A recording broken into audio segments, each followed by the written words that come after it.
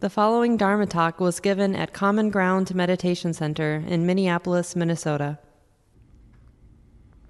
I called this talk Finding Freedom, or I could maybe call it Musings about Freedom, or something like that.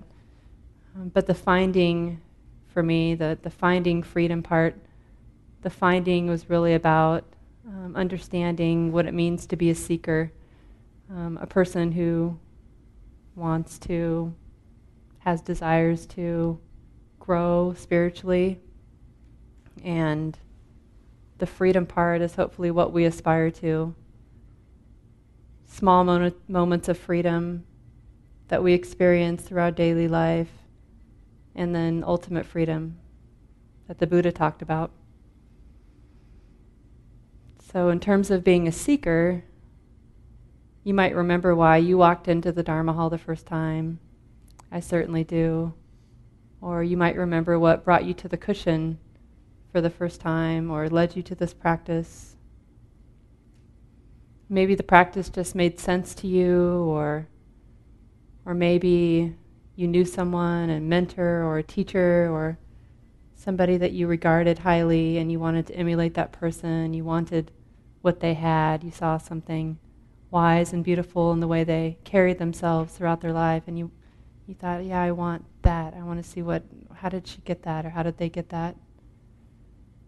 Or if you're like me, maybe some suffering brought you straight into the Dharma hall.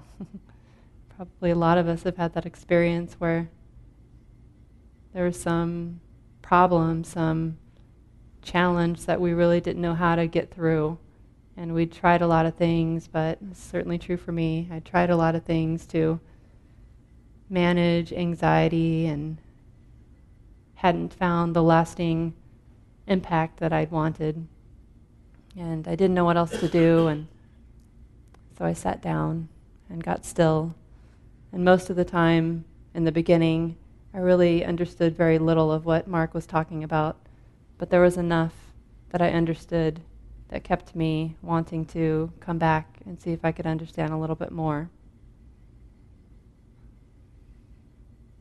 But even if we didn't feel broken in some way, we probably learned pretty quickly that suffering is something that we all know about. We all have our story.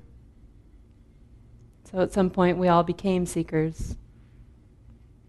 And there's nothing wrong with being a seeker or with having aspirations.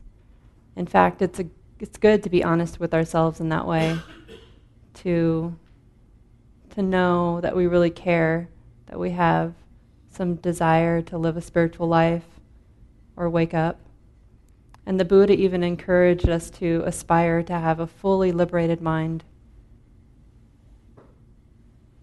So it's a good idea again and again in our practice to touch our aspirations, to know what they are, to revisit them, not just one time in the beginning, but ongoing. And we might have daily aspirations like to learn how to work better with anxiety or physical pain, or to be a more compassionate partner or friend or parent. And we may have deeper aspirations of having a completely liberated heart and mind.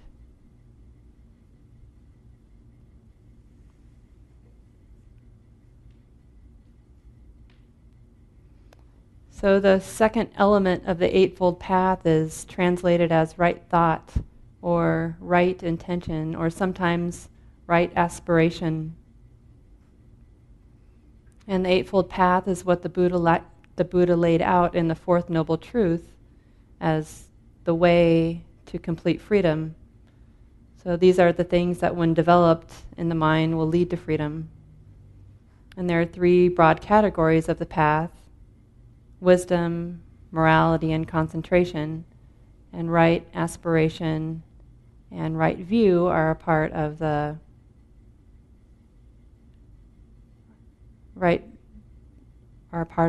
wisdom part of the path.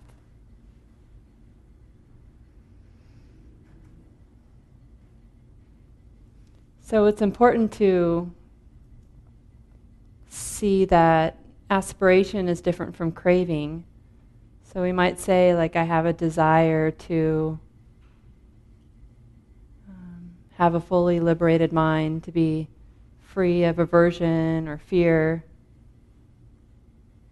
And this is different than having a craving to be free from fear.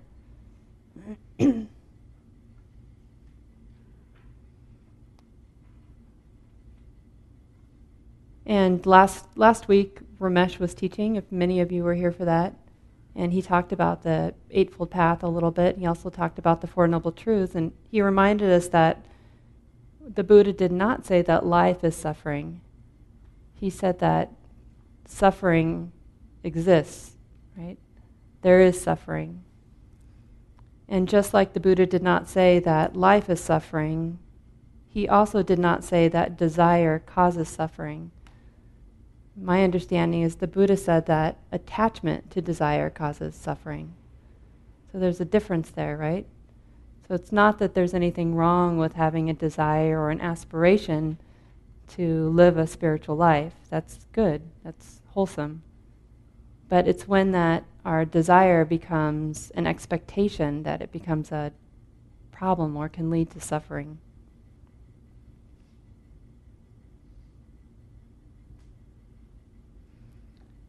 So what's the difference between a healthy aspiration or desire and an unhealthy desire?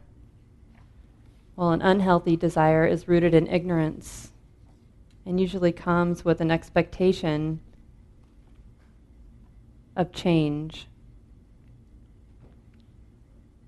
And even healthy desires or aspirations can be beautiful intentions in the heart without an ultimatum or a contingency, but just a beautiful intention, free of expectations or any particular outcome.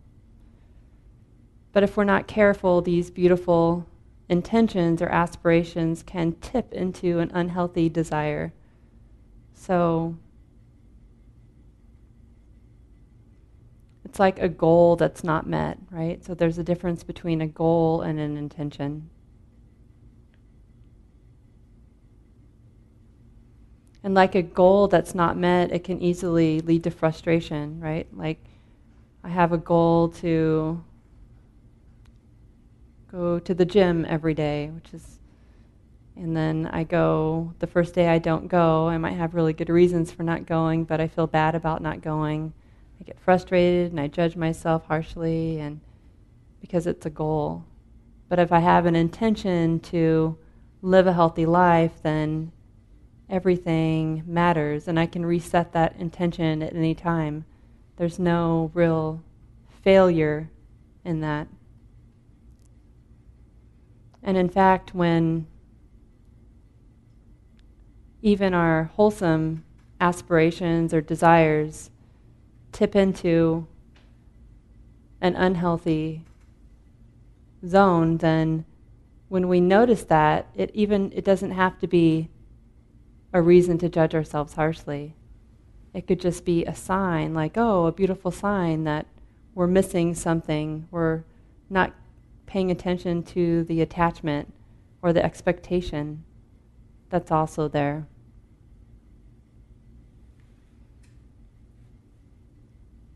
Matthew Brensilver is a Dharma teacher in California with Against the Stream. He is also a researcher. He was working at UCLA. I don't know if he's still doing that. He might be, but he's also, I think, leading one of the Against the Stream organizations in Oakland. I was listening to a Dharma talk that he gave a while ago about craving, and he was talking about following the breath, and he said, we expect each breath to pay dividends. And isn't that true? Like, we're like, if we just follow this breath, if we do it just right, there's this kind of subtle expectation that it will yield something. And that's an example of when a wholesome intention tips into a little bit of attachment that's there. But we can realize that everything is workable, that nothing has to be a problem. And the next time we feel that tug of frustration or resentment that this last breath did not pay dividends, did not precipitate or throw us into full enlightenment, we don't have to beat ourselves up for that, because everything is workable. And we can be grateful that we saw it. So then we don't have to be in denial anymore. We can begin again, which is probably the best tool we ever have in practice, is our willingness to start over, to begin again.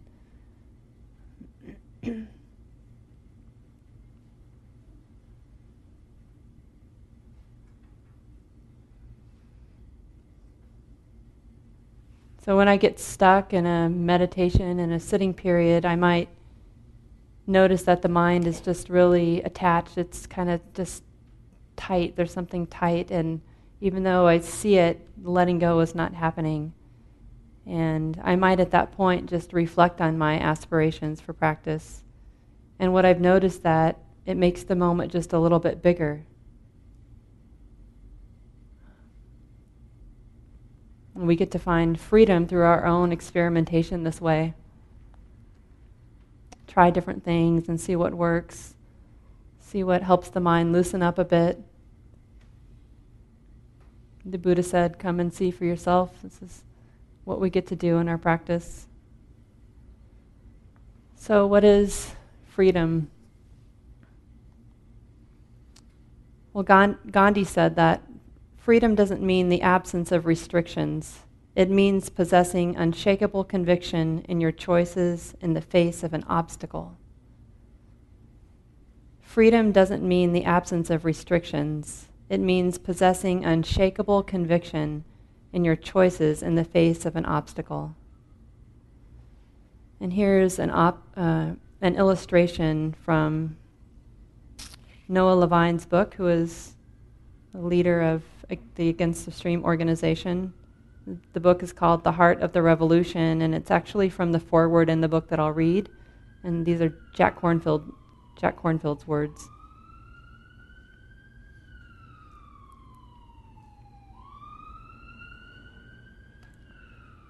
The heart of the revolution contains one of the most powerful and liberating messages in the world.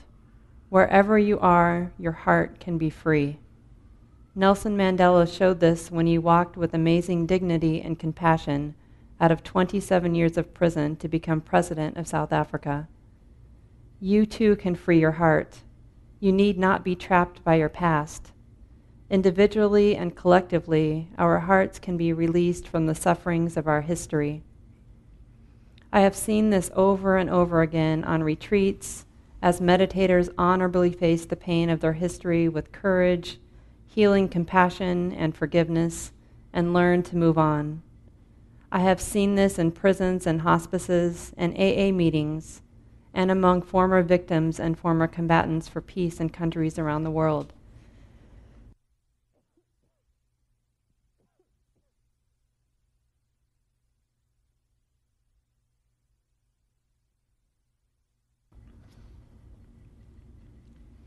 The sufferings of our families and community and the world are built on lies. Lies of fear and addiction, of racism, of trauma and hate. But they are not the end of the story. There is also a release from these lies. When my teacher Mahagosananda, whose whole family was killed in the Cambodian genocide, gave teachings to 25,000 traumatized survivors in their refugee camp, I wondered what he could say to those who had lost so much. He took his seat with dignity and chanted the Buddha's words over and over. Hatred never ceases by hatred, but by love alone is healed. This is the ancient and eternal law. Soon, all 25,000 refugees were chanting with him, faces covered with tears, giving voice to a truth even greater than their sorrows. Forgiveness, compassion, and freedom to live your own life are available to you. These are your birthright.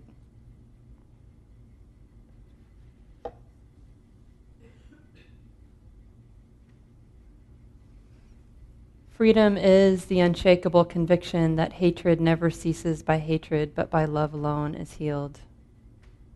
And how easy it would have been for Maha Ghosananda or any of those 25,000 trauma survivors to get angry and act out, or at least not chant with him, right? But they didn't do that. Freedom is the ability of the heart to transform hatred into love. And this is maybe an extreme example, and enlightenment is also another extreme example. But what about the small examples that teach us about freedom in our daily life? How about every time we forgive a loved one? Or about when we find contentedness in a totally bland daily activity like washing dishes or folding laundry? What do these moments have to teach us about freedom?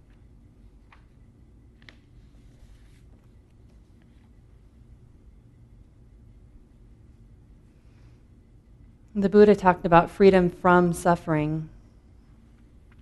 And complete freedom is a mind that is completely free of the three poisons: greed, anger, and delusion, and the roots of greed, anger, and delusion. But a mind that is maybe not completely free from the roots of greed, anger, and delusion, maybe a mind like mine, there's still enough space and moments to hold, enough space and wisdom to hold and be with whatever arises. And this is a freedom that drops my defenses and helps me feel safe enough to take another look, to explore and be there. These are moments of freedom in my everyday experience. And we all have them. It's important that we notice them.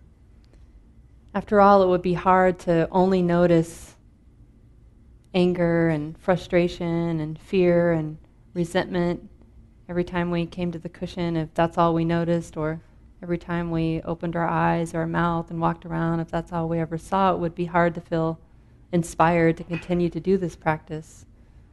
So it's important that we notice the small moments of a free heart. They might inspire us to keep going. For many years, I've gone on this retreat in the summer. TCVC, Twin Cities Vipassana Collective, organizes 2 retreats a year. One is in the summertime with Steve Armstrong and Kamala Masters. And they've been coming here for more than 20 years. They're not teaching together anymore, but Kamala, and so they're splitting up. They come every other year.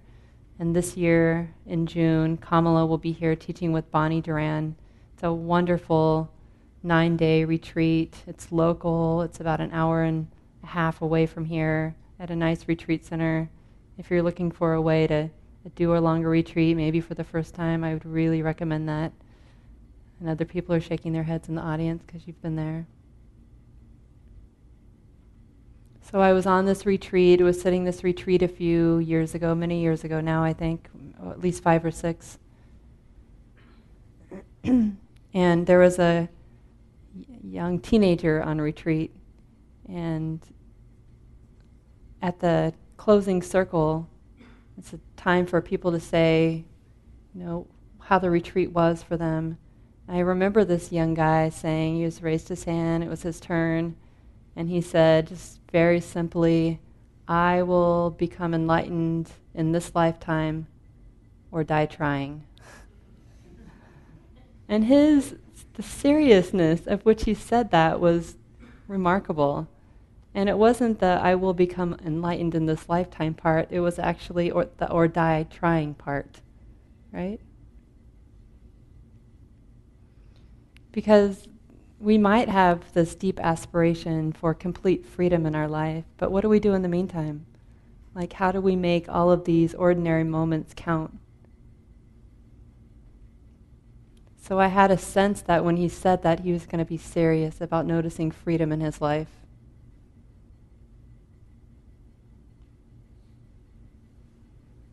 So there are 2 parts to the equation: living so that there are moments of freedom, and recognizing them when they're here. So living so that there are moments of freedom is maybe what teachers mean when they talk about living a virtuous life. And Mark has talked about living a virtuous life, Mark Nunberg, who's the guiding teacher here. When he talks about living a virtuous life, he sometimes says that at the end of the day, if you've lived a virtuous life, you won't have any regrets.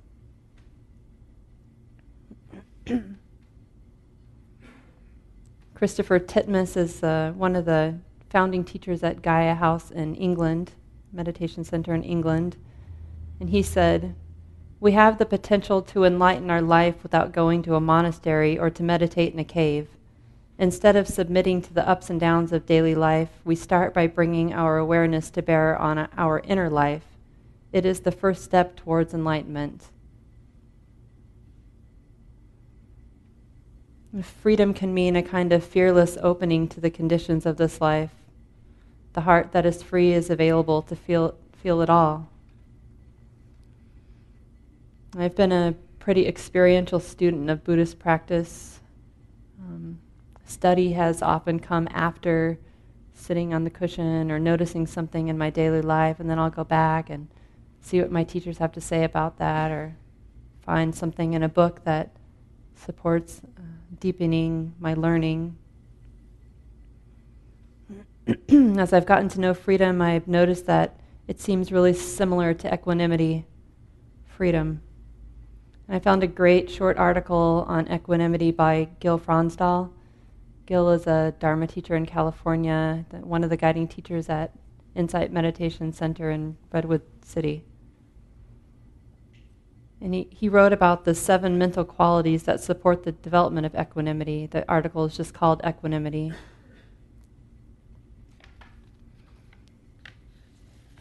And the last of these 7 qualities is freedom. The first is virtue or integrity,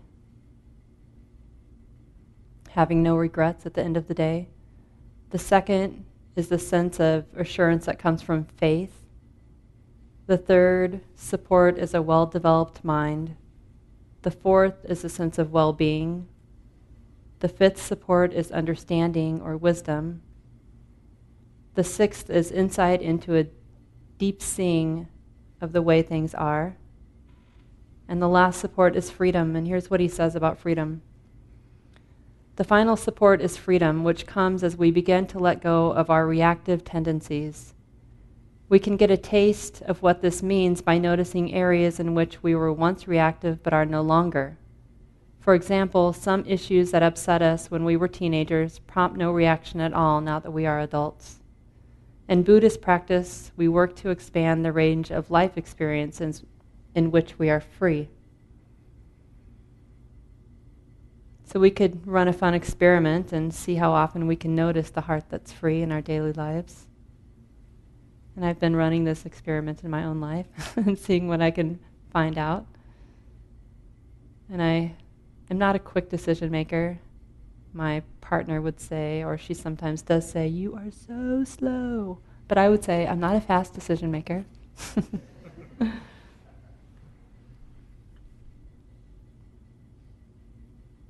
And Judith Regier was here, a teacher from Clouds and Water.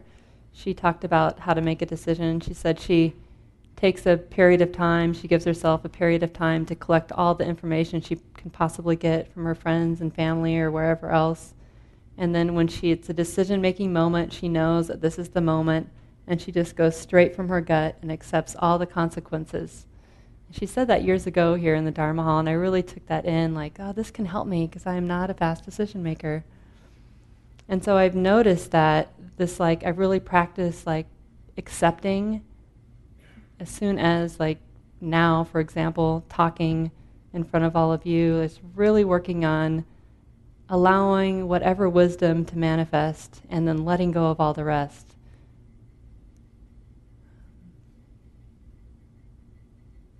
I was introducing a teacher here a few weeks ago, Terry Karras, who I know. Terry, I know her professionally.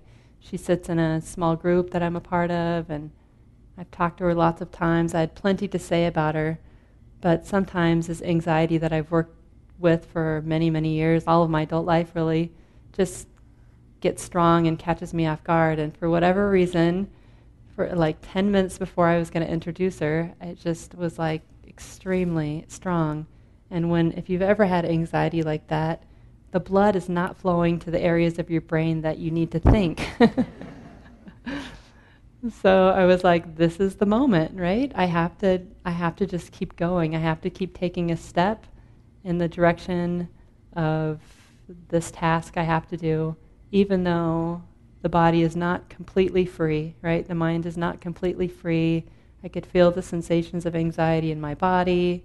I knew I wasn't completely thinking and remembering all of that I had to say, but I had to trust that whatever was going to come out was going to come out, and then completely let it go. So I did that, and I introduced her. I said what I had to say. I couldn't even tell you what I said right now. She wasn't mad at me, which was a good thing. And then we went into the meditation. And at that moment in the meditation, like for the next half an hour, I was really noticing how little resistance there was in the mind and heart. There wasn't a lot of holding on. And I was like, oh yeah, this is like a moment of freedom. The heart is really not holding on to what I said or didn't say right. There was some ruminating about it in the beginning, but it was fairly easy, I would say, to drop it.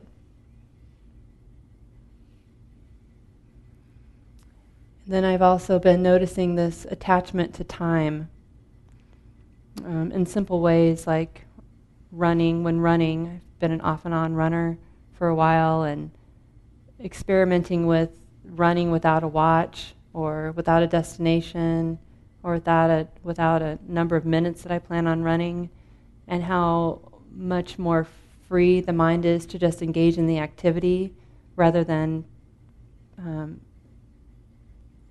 attacking a goal. And I noticed this too on the cushion in really subtle ways, like, well, maybe not that subtle, but sitting with a timer or without a timer, with like a 30-minute goal or whatever number of minutes of a goal, it feels different than just sitting and watching as if I could do that forever. In the beginning, our motivations or our aspirations for practice might be pretty self-centered. I don't mean that in a bad way. It's not a bad thing to come into the Dharma hall for any reason, to start practicing for any reason. And I know that I feel like I've had some good reasons to make my way in here, and I trust that all of us have had really good reasons for that. But eventually a more mature motivation shows up all on its own, a motivation for practice that understands that I'm practicing for you and you're practicing for me, that we're co-creating something together in this life. And this is where freedom really matters, the kind of freedom that is about a deep caring for each other in the social world that we live in. You can just look around at this room. It's so beautiful that all of these people, all of us, we don't know each other. We don't really know all of our stories. We know some, probably have friends in the audience and others that we know well, but it's such a beautiful thing that we can come together with all of our injuries and bruises and wounds and create a safe enough place to sit down and be still together. Being seekers together, trying to find some freedom. So back to that foreword I read earlier from Jack Kornfield. Towards the end he says, "You will learn the revolutionary freedom and happiness that comes when you tell the truth and step out of deception, both your own and others." You will learn the revolutionary freedom and happiness that come when you tell the truth and step out of deception, both your own and others. And I know I have felt this freedom that is there in speaking my own truth in difficult moments, even when it's not popular, when it goes against the stream, or when my truth isn't part of a dominant paradigm. I was out at the retreat property, I think in March or so, with Dharma Corps. Dharma Corps is a queer meditation community group here at Common Ground, and a few of the people in that group went out, and I was out with them. And I also identify as queer. And it felt so there was a sort of freedom that was just like being in a space with others who share something in common like that. It was really beautiful. And I didn't know that. I didn't expect that. And there's this tricycle article that I've read a few times. It's an interview with Gina Sharp.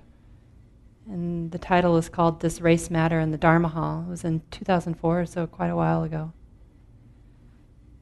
And Gina says that most white people tend to assume that they aren't invited to these retreats. She's talking about retreats that are for people of color.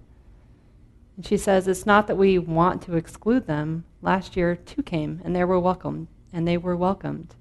We don't encourage it, however. I'll tell you what really confirmed my feelings about the need for separation. I was at a 2-month retreat at Spirit Rock last year. There were 2 African Americans, 1 Hispanic man, 2 Native Americans, and me, out of about 100 people. In the middle of the retreat, an African American woman approached me and said, "I really hate to disturb your retreat, but I just have to ask your name." I felt her loneliness, and it touched me deeply. We became good friends. I think she's pointing to that kind of freedom that is there in a space where you share something in common with someone else. And all we have to really do is look around at our society, our culture, and the structures we've all participated in building. And we can say that we haven't participated in building some of that, but mostly that's just illusion speaking. We all have in some ways, even in our passivity, we've contributed to that. And we learn in this practice that intentions precede thoughts and thoughts precede action. So the truth is that all of this around us is a manifestation of our own hearts. And if we are a society that is not free, it is because our hearts are not free. If any member of our community is not free to be themselves, speak their truth, it is because we have co-created that environment together. You might remember when Irina Weissman was here in August 2015, she led a day-long workshop for white practitioners, helping us to understand what it means to integrate Dharma practice with our understanding of whiteness. Irina is a Dharma teacher. She had a long history with activism, and her parents were activists in South Africa, and they were kicked out of the country, and she grew up for at least part of her life in England, and I think she lives on the West Coast now, but when asked what her home is, she said something like, in queer communities all over the country, or something like that. Yeah, she was one of the first Dharma teachers who led retreats for the queer community. We were having a meal with her before one of the programs she taught, and she made a really clear, it was really clear and really confident statement that activism is a necessary part of spiritual practice. And what I heard when she said that was like, it's really important to pay attention to our social world, the world that we co-create together, and as it is an expression of what's in our hearts now.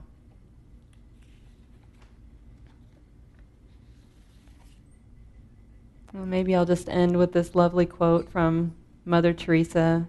It's actually on a banner that's hanging in the bedroom where our God kids stay when they come to sleep at our house. And she said, if we have no peace, it's because we have forgotten that we belong to each other. Thank you for listening. I think I'll open it up for questions if there are any. I'd just ask you to repeat the last quote. Sure.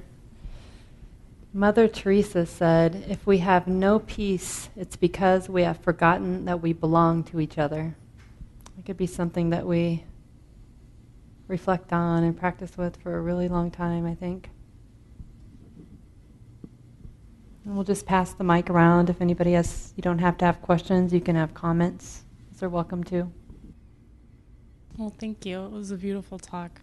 I definitely felt some, I guess, some related when you're talking about anxiety and and you're trying really hard to say the right thing or do the right thing, and you kind of hold on to this image of, what your ego really wants to achieve, and I find that it's very. I feel like it also depends on trust and trusting yourself that you are enough and that whatever happens will happen and it's okay. And I feel like that's kind of stepping outside of those stories that we tell ourselves is something that I've definitely experienced to be helpful with that. So I kind of reflected on your talk and definitely got that out of it. So thank you. Thank you for saying that. I have a couple of questions, really. I guess the most abstract one is when people talk about love, like Christianity, and also hatred, but I've never really gotten an idea of what are they talking about. And I'm still sort of up in the air about what specifically does that mean. Does it mean hugging people on the street, or does it mean, waving politely to people as they go by? Or how is love really manifested through this Buddhist religion or whatever it is? Yeah. Well, the Buddha said, come and see for yourself. So I would just practice with that question. That's what that's what we're called to do, to really just see, you just first tune into what that feeling of love is like in your life. And then you go looking for it. Oh, it's there. Oh, it showed up here. And then get to know it a little bit. What is the nature of love, what I call love? What are the qualities? What is it? What is its texture, the flavor? And kind of feel my way through it that way. And when I use love, I might also mean loving kindness, right? And that is just a way to, you can also call it friendliness. It's not a rejecting or grasping. It's not a holding or a pushing. It's just a friendliness that welcomes. So you could look for love or welcoming energy or loving kindness and see where it shows up and what it's like. Thank you very much. Yeah. Also, as long as I still have the mic, I just wanted to thank you for your very kind manner. And it's really wonderful to experience, so thank you very much for that. Thank you. You guys are really attentive. I appreciate that. I have a friend who sends out an email, and she's an artist, and she always writes something at the end of the email that is so loving, and so I thought I'd read this as a way of dedicating the merit of our practice tonight.